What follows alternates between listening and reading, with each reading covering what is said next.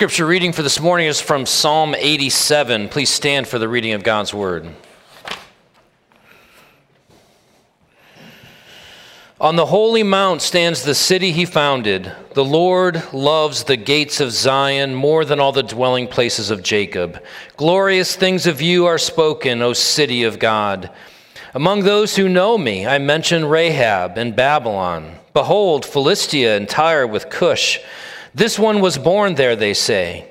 And of Zion it shall be said, this one and that one were born in her. For the Most High himself will establish her.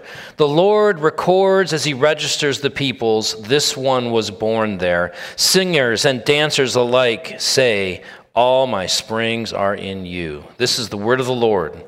You may be seated. We're in the second week of a series titled Why Sunday Morning Matters, in which we're considering together why gathering with God's people on Sunday morning is of great importance. Now, last week I said that part of what is prompting my desire to preach this series is the pandemic. The latest Barna research indicates that a third of regular churchgoers have not yet returned to church. Now, it's true that there are those among that third for whom it would not be wise for them to return to church because of various health considerations. What's true nationally is true locally. It's the case right here in Grace Church as well. It would not be wise for some of us who are worshiping via the live stream to be present here quite yet. Praise God, we have the live stream available. Also, as I said last week, I am not trying to guilt people into going to church. My desire is for every one of us, whether we've been here every Sunday since public worship resumed, or whether we are still worshiping from home, my desire is that every one of us have a biblical vision for why gathered worship, being together on the Lord's Day, on Sunday, to worship the Lord is beautiful, it's valuable, it's necessary, and glorifying to God. Last week we began by looking at Psalm 150. Psalm 150 closes the worship book of God's people, closes the Psalter. We defined worship as the response of adoration and devotion to the revelation of the glory of God. Our response to the revelation of God's glory. A response that's marked by adoration, our lips, if you will, the way in which we offer him praise, and devotion, our hearts, ourselves, our lives devoted to him. We considered worship under the four headings of revelation and response, of public and private. Worship is something that we do in private, in our homes, doing our daily devotionals or our daily worship. And it's also public. So revelation and response, public and private, lips and lives. It's not just what we do when we sing, come together on Sunday morning, but it's all of life is worship. We're to present our bodies as living sacrifices before God day by day. And worship is to be centered on Christ. I also mentioned last week that sermon from the 17th century Puritan pastor David Clarkson that I had read that kind of, in a way, got the juices flowing for this series, in part because what that sermon reminded me is that this is a problem that isn't a pandemic issue. It's not a 20th or 21st century American, seeker-driven church amongst an individualistic consumer culture issue. This goes way back. He had to preach this sermon in the 17th century because there are people who are not recognizing the value of gathered public worship. In the sermon, which I'll post on our Grace Church Facebook page or something, I'll put it up so that we can read it if you want to read it. It's a great sermon. The introduction is 8 points. 8-point introduction followed by 12 points in which he gives 12 reasons from Scripture why public worship is to be preferred over private worship or before private worship. And then he follows those 12 points in which he makes his case by giving a 9-point rebuttal to a potential objection to his point, the case he's making in the sermon. And then he ends by giving 5 points on how to prepare yourself for public worship before coming. Now, we're going to hit over this Sunday and the next 4 Sundays that follow 5 of those reasons, 5 of the 12 that he gives from Scripture. I'm going to preach a sermon on those. I'm going to sprinkle in throughout those sermons some of the reasons, some of the ways that he recommends that we prepare ourselves for being together in worship on Sunday morning. So last Sunday, Psalm 150, just kind of an overview. This Sunday, I'm going to take the first point that Puritan author makes and make that our own, and that is this, that God is more glorified when we gather publicly to worship him. Now that may seem like a startling claim. I hope by the end of this sermon you'll realize how obvious it is that would make sense. But the point I'm making this morning from Psalm 87 is that God is more glorified when his people gather together to worship him. And we see it in Psalm 87 in the very first verse. The Lord loves the gates of Zion more than all the dwelling places of Jacob. So this is where we're going to go. We're going to take a look at why God loves and is most glorified when God's people gather together to worship him. We're going to do that by looking first at the temple, second at the song, third at the singers, and then fourth at the glory. So the temple, the song, the singers, and the glory. But first, let's pray. Father, as we come before you this morning, we do ask that you would be with us. Lord, we pray that you would help us recognize that first and foremost, it is to our great benefit to glorify your name. Lord, help us to be convinced by your Spirit that there is nothing more satisfying for us personally, nothing that will bring us greater joy and fulfillment than doing what we were created to do, offer you glory. And then, Lord, help us recognize the joy that can be found in community as we gather together to glorify you, to magnify your praise in a way that brings you delight. And we ask this in Jesus' name. Amen. So first, the temple. Take a look with me at verses 1 through 3. On the holy mount stands the city he founded. The Lord loves the gates of Zion more than all the dwelling places of Jacob. Glorious things of you are spoken, O city of God. So where is Zion? In the psalm, the psalmist is referring to Jerusalem. He's referring to the temple and the temple mount, Mount Zion, where God met with his people, where his Spirit dwelled, where his people gathered together to worship him. Where is the temple now? Where's the temple now? Where's Zion, earthly speaking, earthly realm? Well, Jesus, when he was meeting with a woman at the well in Samaria, remember that story from John chapter 4, one of the things that the woman said to Jesus was, you say that we should worship God on your mountain, in Jerusalem, at the temple. Our fathers, she said, our forefathers worshipped him on this mountain, Mount Gerizim. And Jesus' response to her is, the time is coming and is now here. Jesus is saying, I'm here. He doesn't say when it won't matter whether you worship God on Gerizim or Jerusalem. It wasn't an either or thing in his response to the woman at the well. It was a neither nor. It won't be in either one of these places that my people, he's going to say to her, I who speak to you am he, I am the Messiah. We'll learn later as Jesus, as we read Mark and Luke and the other Gospels where Jesus talks about the fact that he is the temple, he is the meeting place with God. We will learn that it is in Christ that believers will gather to worship the Father in spirit and in truth. And so it's not a location physically where we gather, because that is where God's Spirit dwells, and we have to go there in order to meet with God. We are God's people united by faith in Christ, in whom we have access to God the Father. We worship, in a sense, in Christ.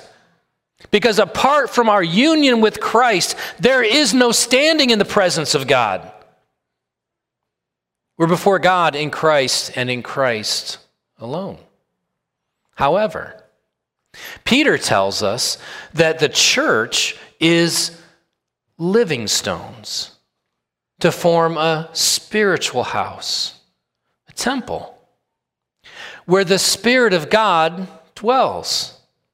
The Apostle Paul in 1 Corinthians 16 says that the church, the ecclesia, the assembly, the gathered people of God, it is among them that the Spirit of God dwells. Jesus says, wherever two or three are gathered, there I am among them. And all throughout the New Testament, you have this not just example of the church gathering together on the first day of the week, on the Lord's Day for worship, but also the command from the author of Hebrews, do not neglect meeting together. So where's Zion? Zion is wherever God's people are gathered to worship him. Where's the temple? The temple is wherever God's people are gathered to worship him. Verse 3 tells us, glorious things of you are spoken, O city of God. Glorious things can be spoken of the church whenever the church is gathered together to worship God. What makes the church gathered glorious? It is not the building. It's not how well we've dressed. It's not how well we sound when we sing. It is the fact that God is glorified in that place that makes that gathering glorious. I experienced this yesterday. My wife and I together, some of you were there as well, at Christina Kranz's funeral service. Christina, the granddaughter of Jerry and Roberta Smith. She gained heaven. She's with our Lord and Savior, Jesus Christ. Yesterday's funeral service was one of the most God-glorifying funeral services that I have ever attended or officiated as a pastor. It was remarkable to hear person after person, including her siblings, her mom and dad, and others who are just people from the community, people whom she loved and served, stand up and not so much glorify Christina, but glorify Christina's God. Talk about the way in which they saw something of the love of God as they were in relationship with Christina. It was God glorifying, not because of the church building that we were in. It was God glorifying not because of how well we sang together. It was God glorifying because God was being glorified in that place. Glorious things can be spoken of any gathering of God's people because God is being glorified when they gather. Where's the temple? The temple is wherever God's people are gathered to worship him. Now, do the dwelling places matter? It says in verse 1, the Lord loves the gates of Zion more than all the dwelling places of Jacob. The dwelling places of Jacob is referring to the homes. The families gathered together. Again, this is not an either or, nor is it a neither nor. It is a both and. God does love and command that we worship him in private. I mean, we know that from our Lord and Savior Jesus Christ, who would go off by himself to have fellowship with his Father. We know from Deuteronomy 6 as well that God commands families to worship together. It is not that God despises the houses of Jacob, the households of Jacob when they gather to worship him. It is that public worship is more glorifying to God than that of the individual or family in private. That's the case I'm hoping to make by the end of the sermon here. Let's turn secondly to the song. Look at verse 7. Singers and dancers alike say, all my springs are in you. When Jesus was meeting with that woman at the well in Samaria, he said to her, whoever drinks of the water I will give him will never be thirsty again. The ascended Lord said that same thing in Revelation 21:6. To the thirsty, I will give from the spring of the water of life without payment. The song is sung. The song that is sung is a song that is sung by those who have had their soul's thirst satisfied in Christ. Jonathan Edwards in Charity and Its Fruits spoke of this when he said this, all shall stand before the God of glory, the fountain of love, as it were opening their hearts to be filled with those effusions of love which are poured forth from thence, as the flowers on the earth in a pleasant spring day open to the sun to be filled with its warmth and light. What a glorious image. The people of God opening up their hearts before him that his love might flow into them, springing from the fountain that is his love. Later in Charity and Its Fruits, Edwards will talk about the fact that heaven will essentially be this ever-flowing recycling, if you will, of God's love being poured out into his people and their love for him being rebounded back to him, and this ever-increasing experience of God's love. Edwards talks about the fact that we're all like buckets to receive God's love in heaven, and our buckets are ever filled up, but for all eternity, they're ever expanding. And so there's never this moment in which we lack something of an awareness or understanding of God's love for us, but we grow in our understanding of God's love for us as well. We get a foretaste of that now, as we have our soul's thirst quenched.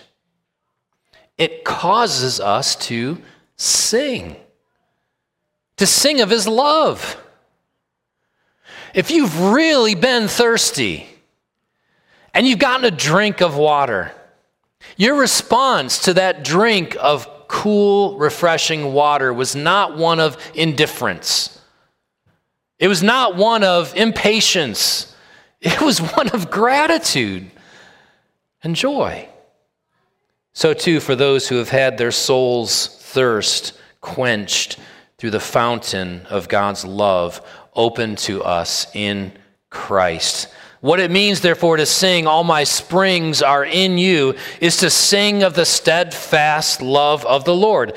It's to praise him for his grace and mercy.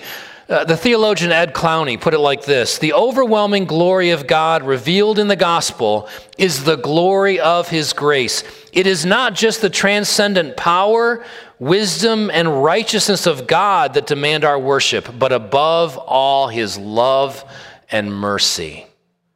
The love and mercy of God calls out to those whom God gives ears to hear, those who recognize their spiritual thirst for the love of God because nothing else satisfies, who hear by God's grace that call, who open up their hearts to receive a drink of that fresh water that is the love of God in Christ, who then can't help but sing. The temple is wherever God's people are gathered to worship God. The song is a song of love to the God of all grace, who pours out his love for us in Christ. Who are the singers? Who are the singers? Look at verses 4 through 6. Among those who know me, I mentioned Rahab and Babylon. Behold, Philistia, Tyre with Cush. And you're reading that going, okay, I do not know my Old Testament history. I mean, I know these are places. I don't know where And why are they being referenced? I guess this mattered to the psalmist when he wrote it. I guess it matters to the people who were singing it, but what does it mean to me today? Well, recognize this. Every one of these peoples that lived in every one of these places were enemies of God and his people. Every one of them. Philistia. Well, let's start with Rahab. Rahab is a way of referring to Egypt. God's people had a history with Egypt. They were their former slaveholders. God delivered his people from Egypt. Babylon. Babylon was a superpower, regional superpower, persecutor of God's people. Philistia, lifelong enemies of God and his people. Think David and Goliath. Tyre was a wealthy but Canaanite city, again, enemies of God. Cush was just this distant, faraway country. It was almost like people, when they were singing this, would have been like, Cush. I mean, who even are they? But I guess when we get to know them, they're probably not going to like us either. I mean, it's kind of the flow of what's happening in this psalm. Even Israel, remember, even God's people were only loved by God because God said, I just chose to love you. There's nothing in you. This is Deuteronomy 7. There's nothing in you. It's not about you. It's about me and my desire to love. And so I chose you to love you. And then here in Psalm 87, the psalmist is rejoicing because God is saying, guess what? You're not the only ones that I'm going to choose to love. I'm going to choose to love my enemies and your enemies as well. It's amazing what this psalm says. Look at verse 4. Among those who know me, not among those who fear me, among those who are indifferent to me, among those who know me, God is saying, are these people. He goes on in verse 5, and of Zion it shall be said, this one and that one were born in her. These enemies, these distant places, because of what God is saying, they will be considered as among those who were not brought into Zion, kind of brought into, but we might say from a New Testament perspective, given citizenship in the family of God. And then in verse 6, the Lord records as he registers the people, this one was born there. It's being, I'm writing it down lest you forget. I have brought enemies into my household. I love the gates of Zion, God says, because of the singers that are gathered there to offer me praise. This is a preview of the gospel. This psalm, Psalm 87, one that may be in your Bible reading plan, you just kind of like, well, it's not Psalm 19, but it's Psalm 87. You just kind of read through it. This is a preview of the gospel. Revelation 21:27 tells us that only those whose names are recorded in the Lamb's book of life will be able to enter the new Jerusalem on the last day.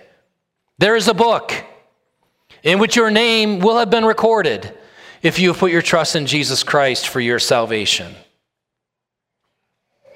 Who is given access? Former enemies. Paul in Romans chapter 5 marvels at the fact that while we were still enemies, God reconciled us to himself through the cross. Former enemies reconciled to God. Former enemies reconciled to one another. Ephesians chapter 2, Paul talks about the fact that the dividing wall of hostility has been torn down in Christ.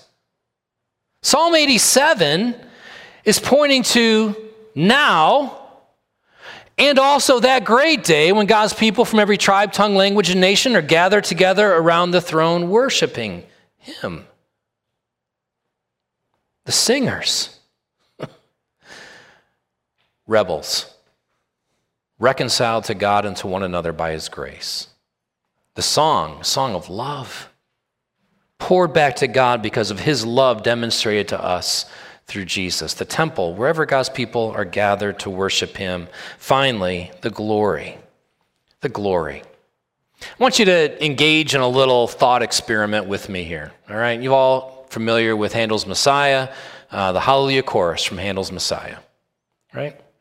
Last night I was watching on YouTube a recording of the Sydney, Australia, the Sydney Philharmonic Orchestra and Choir singing Hallelujah chorus. It's in my office. Nobody else was here. It's a good thing because I had my speakers up full blast. It was awesome. 600 people in this choir. Soprano, alto, tenor, bass. Probably 75 or so instrumentalists on the stage. Oboe, bassoon, trumpet, timpani, horn, violin, cello, double bass, harpsichord. Don't forget the harpsichord. Now just imagine with me for a minute that they're all Christians, right? Every single one of them love Jesus and love Handel's Messiah, because that's not even necessarily a given, right? Love Jesus, love Handel's Messiah. Now imagine them in rehearsal. Start by imagining just one of the altos in her room singing her part and thinking, man, this is glorious. This is wonderful. This is amazing.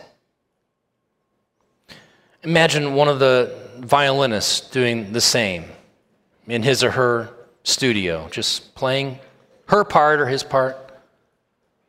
In their head, kind of hearing the whole thing, but it's just that part that they're rehearsing. And then imagine all these different sections kind of independently coming together. So all the altos meeting and singing just their part. But they're all Christians. They love Handel's Messiah. And so they're all like, wow, this is glorious. And imagine the violins doing the same, and the people playing oboe, and the harpsichord dude is just kind of on his own, so he's always got this feeling going on, like, this is great, but I'm also all alone until we're all together. But imagine the different parts of the orchestra, the different sections coming together for a rehearsal. The choir's not there. The choir's off doing their own rehearsal on another day. And when the orchestra is all together, they're playing and they're like, oh, this is amazing. It's glorious. And the choir's having the same experience, and they're all together singing, soprano, alto, tenor, bass. All four parts are just lifted up in praise to God, and they're like, oh, this is glorious. And then they come together. Final dress rehearsal. Choir, orchestra. You can hear it, right? Oh, it's glorious. And then the audience comes in. It's the night of the performance. And everybody's saying, amen. Hallelujah. Glory be to God on high. Now, in that illustration, the one, if you will, receiving the praise is Handel, right? He wrote it. So let me just run with that for a minute. Where was Handel glorified along the way? Everywhere along the way. The individual in his or her studio rehearsing with their instrument, marveling at the beauty of this piece, bringing his or her part in that moment before the Lord, thankful. Giving glory, praise, if you will, to the author of that piece. At every point along the way in the example, Handel's being glorified. But when all the parts come together, where is Handel most glorified? The same is true with God. In our private worship, God is glorified. In our family worship, God is glorified. But where is God most glorified? When his people come together and offer him their praise. Now here's the major difference between, well, not the major difference. The major difference between Handel and God is God and Handel's not. But short of that, another difference. People were praising Handel in that example because of Handel's work. They could praise him for his work without ever knowing the man. We get to know God among those who know me, verse 4. Just simply knowing about the work of God would be enough cause to offer him glory and praise for all eternity. But God says, I want you to know me. The Apostle Paul in 1 Corinthians 13:12 says, now we see, could be in a mirror dimly or through a glass darkly. Translation could go either way. But then we shall see fully. Then we shall know even as we are fully known. On that day, when we see, as Paul later says in 2 Corinthians 4:6, when we see Jesus face to face, even now in the gospel, we come face to face. We know Jesus in an intimate way in the gospel, and in the knowing, know the glory of God and can offer him praise. When we come together now as God's people gathered, it is like that dress rehearsal. It's glorious. Not because of how skilled we are at being Christians, but precisely because we're broken and reconciled, redeemed, purchased by the blood. We can sing a song you do realize that not even the angels can sing. The angels cannot sing the song that we sing. The song of those who are praising God for the blood of the Lamb by whom they were purchased, redeemed, washed, cleansed, made whole. The angels can't sing that song. They can marvel at it. They can glorify God that it's happening. Only we can sing that song. And we come together every Sunday. And together we sing that song. Until that great and glorious day, when we're gathered with all God's people from every tribe, tongue, language, and nation, singing that song forever. So, application. I'm going to paraphrase that Puritan David Clarkson here. How do we apply this in worship? Let it rip. Let it rip. Now, here are his words. What you do in public worship, do it with all your might. Think it not enough to present your bodies before the Lord. It is soul worship that is the soul of worship. Not only lips and mouth and tongue, but mind and heart and affections. Not only knee and hand and eye, but heart and conscience and memory must be pressed to attend upon God in public worship. David says, not only my flesh longs for thee, but my soul thirsts for thee. Then will the Lord draw near when our whole self waits on him. Then will the Lord be found when we seek him with our whole heart. Why does God love having his name glorified? Because in the glorifying of his name, we find our greatest joy. We are doing, when we come together and sing, we are doing what we are created to do. We are doing what will, in fact, bring us the greatest joy. The fact that that seems weird is just an indicator of the fact that we are still fallen, broken people. The fact that we even want that to be more true than we experience it to be right now is evidence of the work of the Holy Spirit in us. We have an opportunity every week to come together to marvel at the power of God, at the goodness of God, at his beauty, at his mercy, and at his love poured out to us through his Son, Jesus Christ. We can do that in private, and we must. But the Lord loves the gates of Zion, where reconciled sinners join to sing hallelujah. Let's pray. Heavenly Father, we are thankful for this psalm. We're thankful for what it testifies to.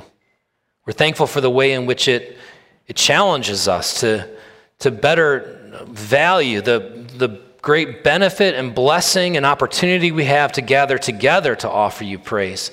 We're thankful for the reminder that it gives us that you delight in this seemingly ordinary gathering of just regular people in upstate New York.